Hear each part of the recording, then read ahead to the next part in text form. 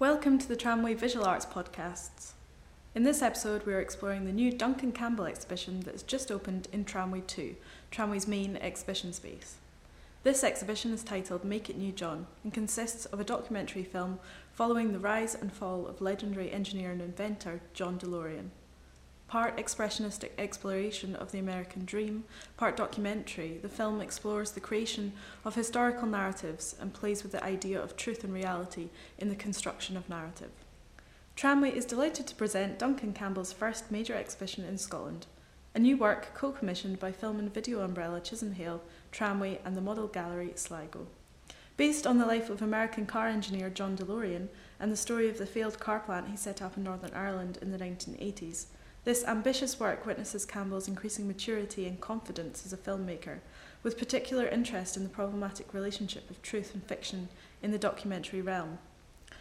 After a meteoric rise through General Motors in the 1960s, John DeLorean was hailed as the saviour of the American motoring industry until he left General Motors in 1973 and established the DeLorean Motor Company in 1975. Easily gaining the support of the British and Irish government, he established a new car plant in Dunmurry, Northern Ireland, to produce his now iconic DMC-12 sports car, later made famous in the Back to the Future films. The factory started manufacturing cars in 1981, but by February 1982 was in receivership.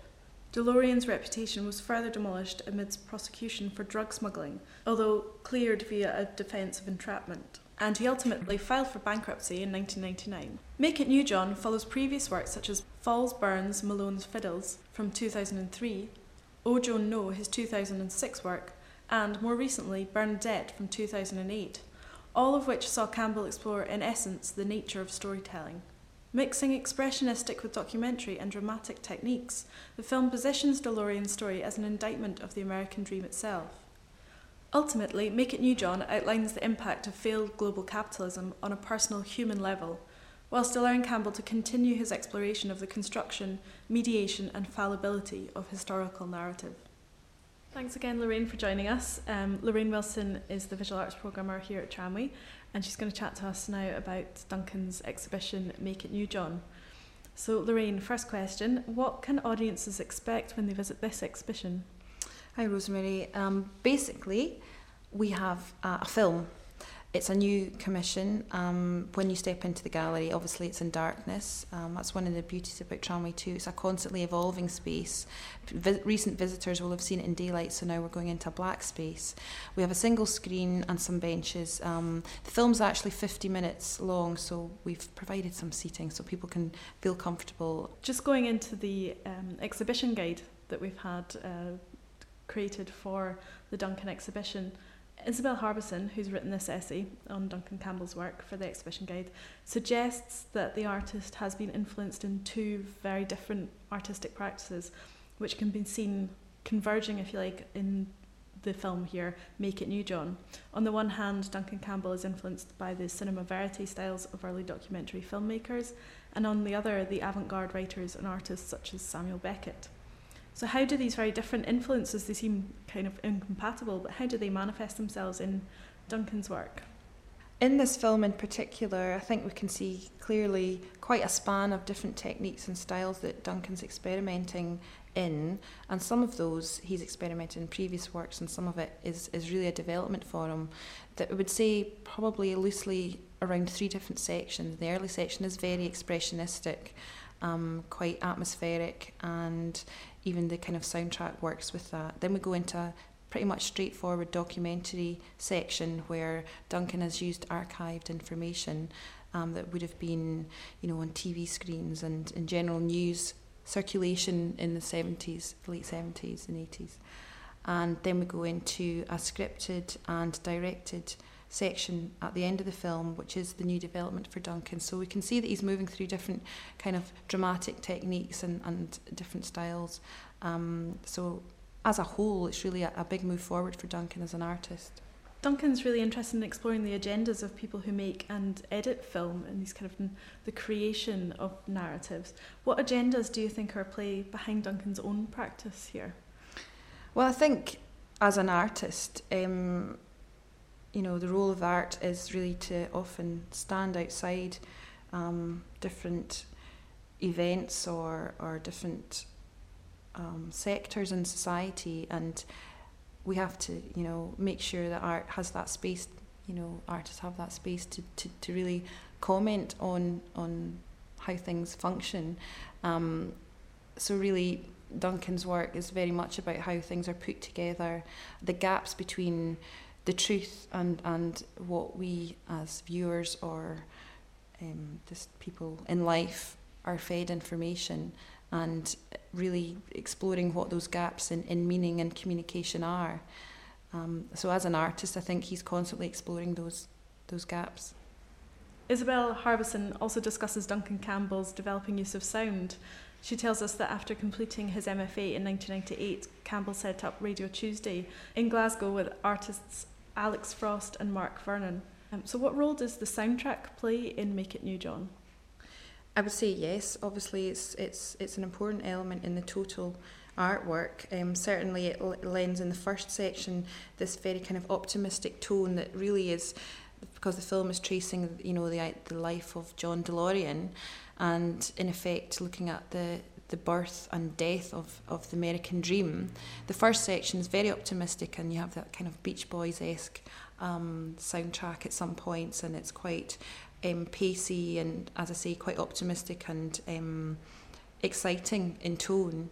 And then, kind of music disappears in the second section. The sound is really about this documentary footage, and so it becomes quieter towards the end as gradually all of the characters disappear, and it comes down to the story of one man called John, who effectively represents the workers that were sacked when the car plant in Belfast failed.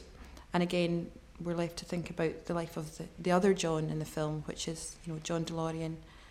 So if you think about sound as an element in the film, it starts off quite energetic, and it becomes quieter and quieter, and really, as I say, it comes down to the story of one man and one voice, and really what the impact of that is on the larger scale, on a worldwide global scale.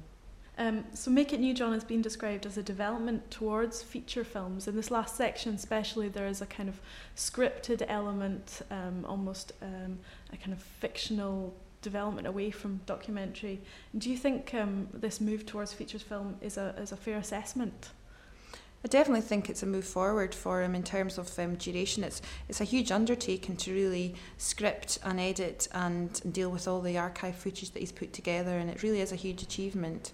So who knows for Duncan, maybe that is, a way forward, but as he said, he doesn't know what he'll be doing next. And, there's currently a trend, for a visual artist to move into feature film. We've got two really prominent examples in Steve McQueen and Sam Taylor Wood have both made the move into feature film.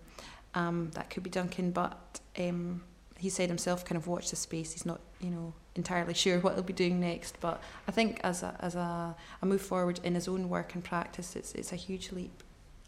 So Lorraine, can you tell us a bit more about the film screenings that are happening in association with this Duncan Campbell exhibition? Yeah, we're programming the exhibition to coincide with Glasgow Film Festival. Obviously, if Duncan's moving in that direction, feature film, it's a really good fit, and hopefully we'll bring a lot of people that are maybe new to artist film and video through this exhibition, bring them to Tramway. We have 3 nights of films programmed. I asked Duncan if he wanted to choose anything himself, and he chose the first film, which is a film directed by Samuel Beckett from one of his own plays called Comedy. It's rarely seen, and it's kind of known as a masterpiece of modernity. And I think once you've seen that you'll understand there are some elements that have influenced Duncan in his own work. So that's great to get that. It was quite a difficult film to select, to get. Also that night we're showing a kind of straightforward documentary on the life of Bastian Adler. It's called He Is Always Somewhere Else, and Bastian Adler disappeared at sea. He was a performance artist, disappeared at sea in the 70s, and it's not only the story of him, but it's also a kind of sweeping overview of contemporary art films. So people like Tacita Dean and Chris Burden are interviewed. So it's a really nice compliment. And again, always referencing the idea that Duncan has basically made, to all intents and purposes, a documentary himself. So that was my starting point for bringing the film programme together. On the Thursday night, an artist that's worked with Tramway in the past, James Richards, has put together 2 programmes we're really excited about, and one of the artists he's selected is Duncan, so again another chance to see something else by Duncan that you can put this film in context with. And on the Friday night, I'm really happy to show a film by Peter Watkins. Peter Watkins is really well thought of in terms of challenging what it was to create documentary film, and this film is Punishment Park.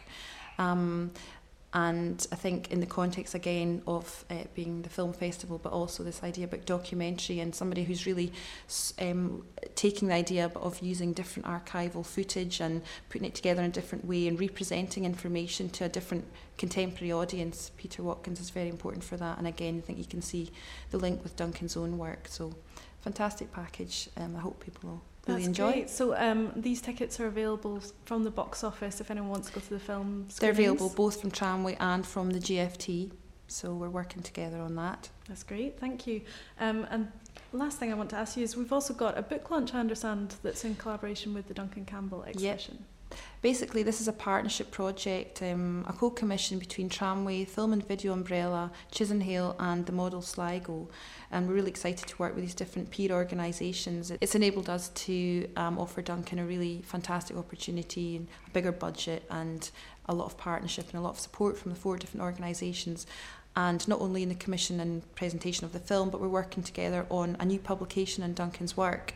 So the launch for that is on Sunday, the 28th, and I'm coinciding that with a talk, an artist talk. I always think it's important to hear what the artist has to say for themselves. A lot of the information we get about artists and their work is through press releases or that kind of mediated information, and I think in the context of Duncan's work, it's great to hear from himself. So I've asked a director and a screenwriter, Eleanor Yule, to do a conversation with Duncan on the Sunday in the context of, again, Glasgow Film Festival, her working in film and TV. It'll be an interesting conversation. I think previous ones Duncan's had in London and the Chisenhale when the show was first presented just in November there, they were taken from perhaps maybe a socio-economic point of view or kind of art historical point of view. So this is us looking at it again, maybe more in the development of film and Duncan's work in that.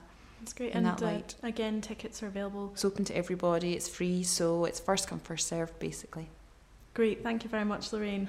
Well, the exhibition that I'm putting on at Tramway basically consists of a film that I've made, which is about the DeLorean car. So people will probably be familiar with the car if they've seen the Back to the Future film. My initial interest in the or the spark, I suppose, for the project was the car itself. And I have to say that I'm familiar with it from that film. Like it's a kind of I guess it's a popular cultural reference, but then I think that it's like a design icon of the 1980s. The thing that I found quite fascinating, just even doing a little bit of research, is that there's a huge discrepancy between the perception of the car and the reality of the car, because it's something that people massively kind of project onto, and seems to embody so many things for a lot of people, but in terms of its essential function, it's actually very bad. It's a sports car that doesn't go very fast. It's got very soupy suspension, leaky windows. So that was the initial. That was probably summed up my initial interest. I mean, I think there is a certain amount of nostalgia which is caught up in the whole nostalgia for everything from the 1980s. But I think there was. That's not to say that before this kind of 80s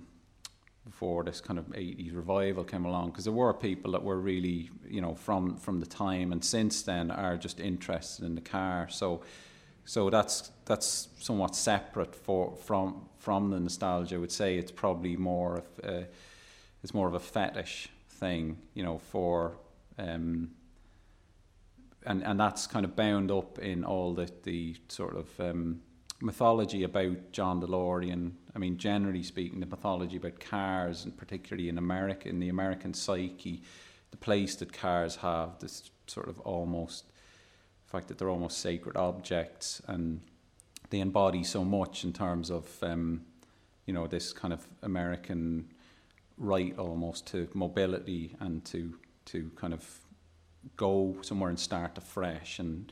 But he also then brought a lot more to it. So, for example, with the DeLorean Motor Company, it was explicitly marketed as an ethical company, that the car, in comparison to the cars that were being produced in Detroit at the time, the reason for the stainless steel body, for example, was that the car would be much longer lasting, that you wouldn't have to renew your car it didn't really kind of in reality that wasn't the case. I mean, it was a very flawed car, but he did make all these claims about it being ethical, and also on the grounds of the conditions for the workers who produced the cars. They were,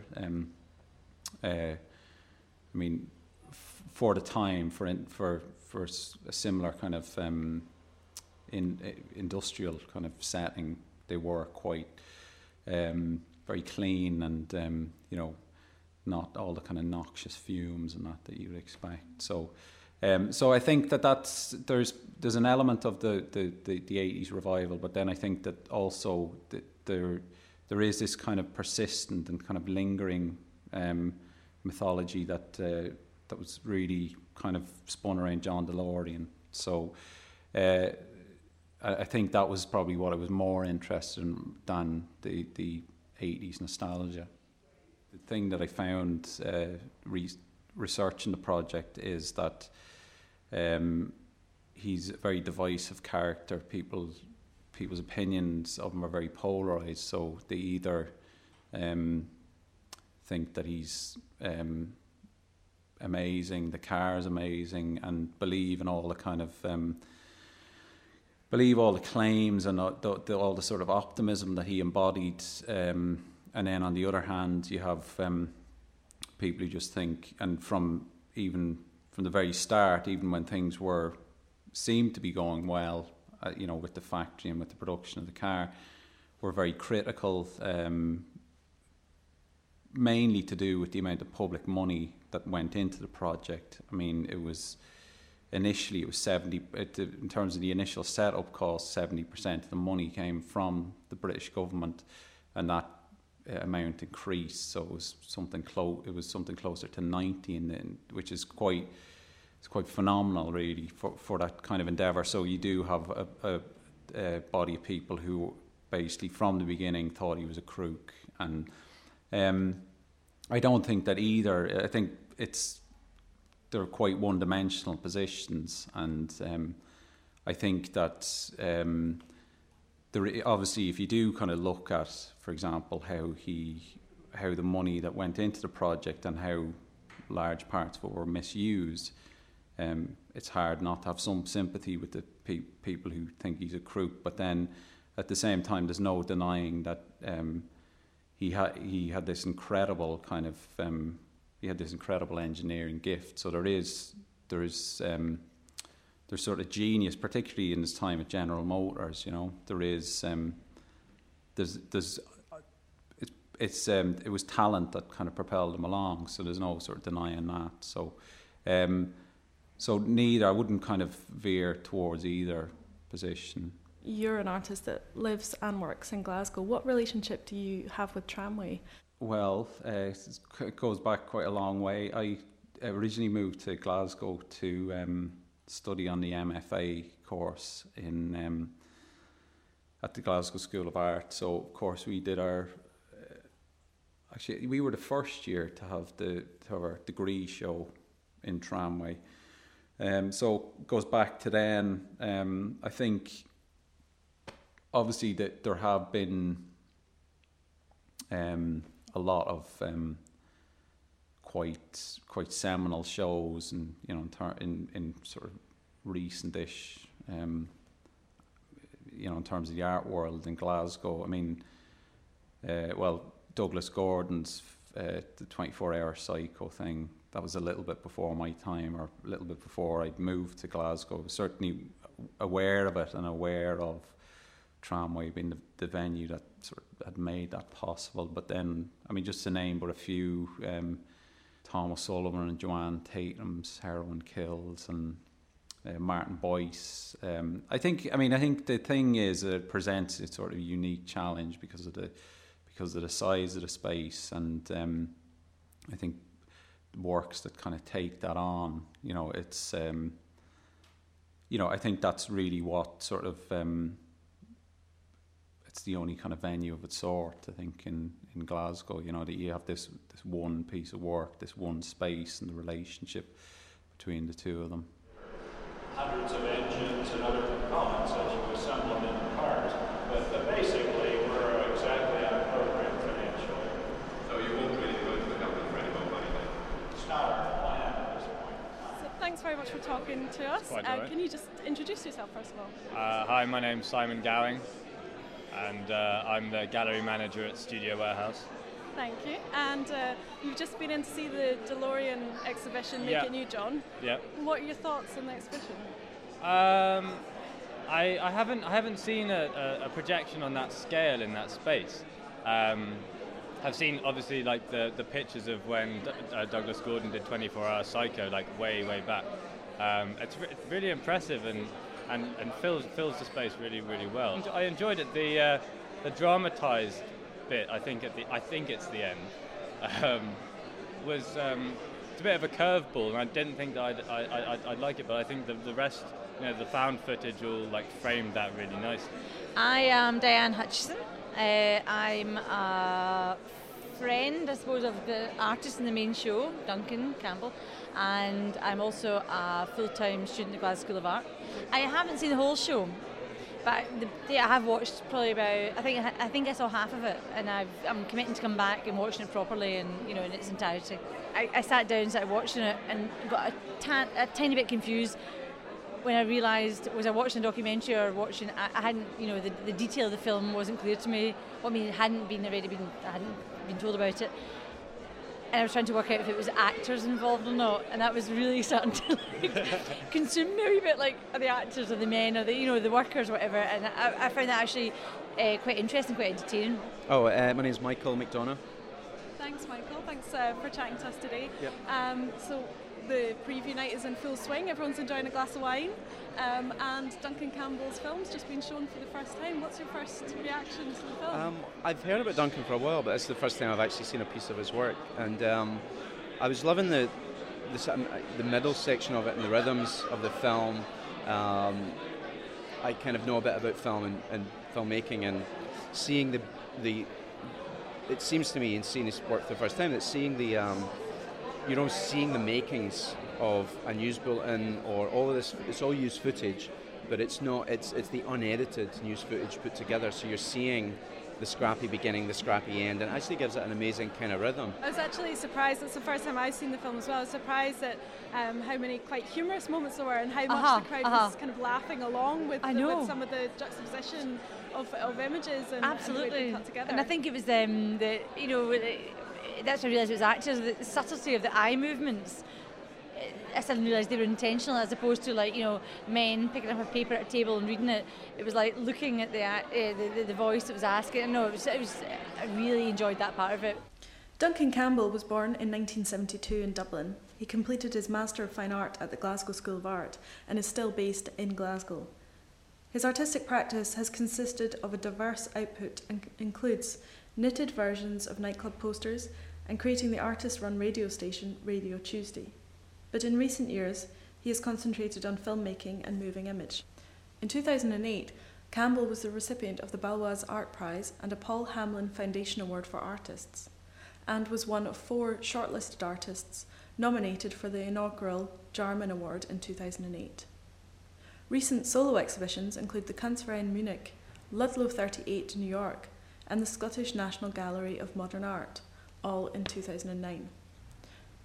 Recent group shows include Asking Not Telling at the Institute of Contemporary Art Philadelphia in 2009 and 2010, and Fight the Power at the Museo Nacional Centro de Arte in Reina Sofia in 2009.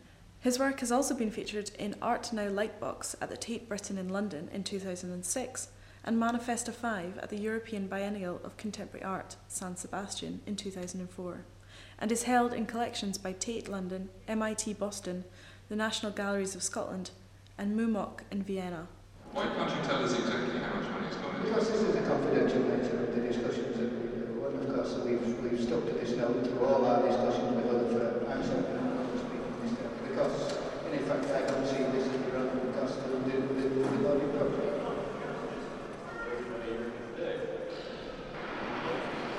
So I'm speaking to Duncan Campbell now. It's a preview night and there's been a fantastic turnout for the opening night. How are you feeling tonight's gone? Well, it's a little hard to tell. I haven't spent very much time in the space. Seems to be people have stayed in and watched the film. A lot of them seem to have watched it from beginning to end, which is all you can really ask for. I think remains to be seen. It'll kind of transpire in the days to come. I think it's that sort of thing that's maybe like not like going and seeing like a big piece of sculpture where you get an instantaneous reaction. I know myself, when I go and see any sort of film, it takes a while for it to kind of seep in. So, you know, in the days, weeks to come, probably get more of a reaction to it. The most amazing thing about the film, actually, I think, is the very final piece, which is almost like a recreation of that style of filmmaking. And it's so lyrical, and you kind of get into a rhythm of watching the real, in inverted commas, footage, and then you slide into this last piece, and it's absolutely seamless, and I just thought it was amazing. I was absolutely blown away by that last section, coming on top of all the other found footage, as it were. It was stunning. I mean, you could divide the film probably into 4 or 5 quite distinct parts, and that being one of them. I think for me, it's probably the one that I'm probably most sensitive about. Obviously, the dialogue in it is based on a lot of printed archival material, but nevertheless, it is something that I've scripted myself. So it's probably the one. But I think it is like compared, because all the other, like what precedes that, or even if you can kind of break it down into stylistically into different kind of styles of documentary, it is a kind of a break with that. But I think it's quite interesting that sort of kind of throws people in a way. You know, I think that's it's quite an interesting fact that that's been happening. And yeah, I mean, I think I'm still trying to digest, actually, you know, in relation to the rest of it, because in terms of the idea that you have, or the idea that I had making the film, in terms of the sort of function that would perform, once it's made and once everything's edited together, completely changes. So still trying to kind of digest exactly what it does. So again, I'll ask me next week. Tramway have a number of resources for anyone wanting to find out more about the exhibition and the artist Duncan Campbell. The exhibition guide is available at the gallery and contains a full essay from the writer and curator Isabel Harbison, and also contains an interview with the artist, which is perfect if you want to learn more about Duncan Campbell and his work. There is also an adjunct programme of films in association with Glasgow Film Festival, running on the 24th, 25th and 26th of February. Last season we had a family day event in conjunction with the Lara Favoretto exhibition, and this time we're doing something similar for Duncan Campbell's exhibition.